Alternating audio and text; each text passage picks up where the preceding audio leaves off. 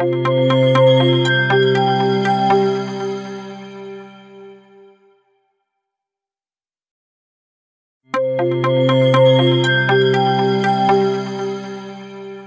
India, Executive Briefings, Business and Management.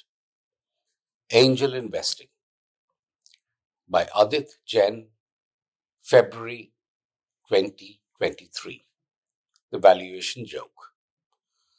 A couple of years ago, a senior editor at a web-based publication approached an angel investor to seek funding for a new entrepreneurial venture that he had conceived. Admittedly, it was a unique concept, but something that came with abnormal levels of uncertainty on whether it could be pulled off.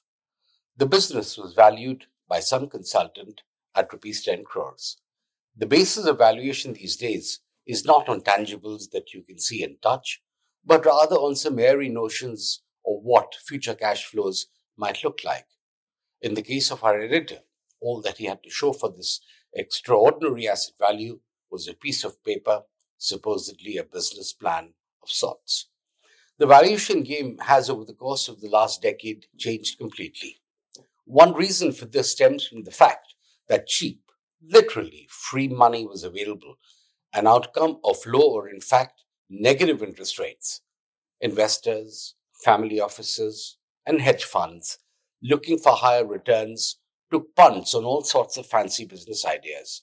True, some of them worked, and in a few cases created the giant behemoths of the internet age that dominate and enrich our lives. But truthfully, most of them actually failed to make the cut. The venture capitalists still profited, as the value enhancement in the 10% of their portfolio was so enormous that the write-off in the balance 90% was more than catered for. There are now hundreds of startups called unicorns that have a notional value of over $1 billion. This value is calculated not on a public platform such as the stock exchange that allows free trade and is consequently market-driven, but on the basis of the price at which new shares are exchanged. Here again, a consultant, one compensated with a substantial fee by the management and existing shareholders, is called upon to provide a figure.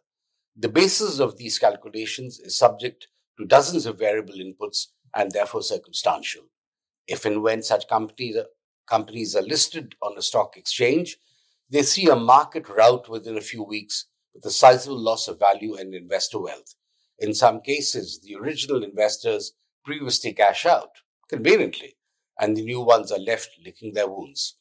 We have several high-profile examples in India where common retail punters have lost their shirt. But in a free market, they have no one to blame but themselves. Get-rich-quick ideas rarely work. Ask a betting man that has for years played the horse races. More recently, some of this exuberance is moderating. For a start, free money has gone, with US interest rates jumping from near nothing to about 4.5%. Other central banks, too, have quickly towed this line. Hence, the attractiveness of seeking higher returns is fraying. Second, angel financiers, too, have burned their fingers in silly ideas of what will work or become the next big thing. They have become cautious. Third, exit options are now much harder to come by, and people have become smarter, having faced the consequences of reality and huge losses. This saga of excitement and apathy will continue just as the markets go up and down. Memories fade, and then what appears to be a brilliant investment opportunity, one that promises boisterous returns, pops up and the cycle begins again. This is not to say that angel investors should not take risk, but rather that they go into something with thought and full acceptance of the fact that they might lose the bulk of what they had put in. Success with a smile and failure with a sigh should be the motto.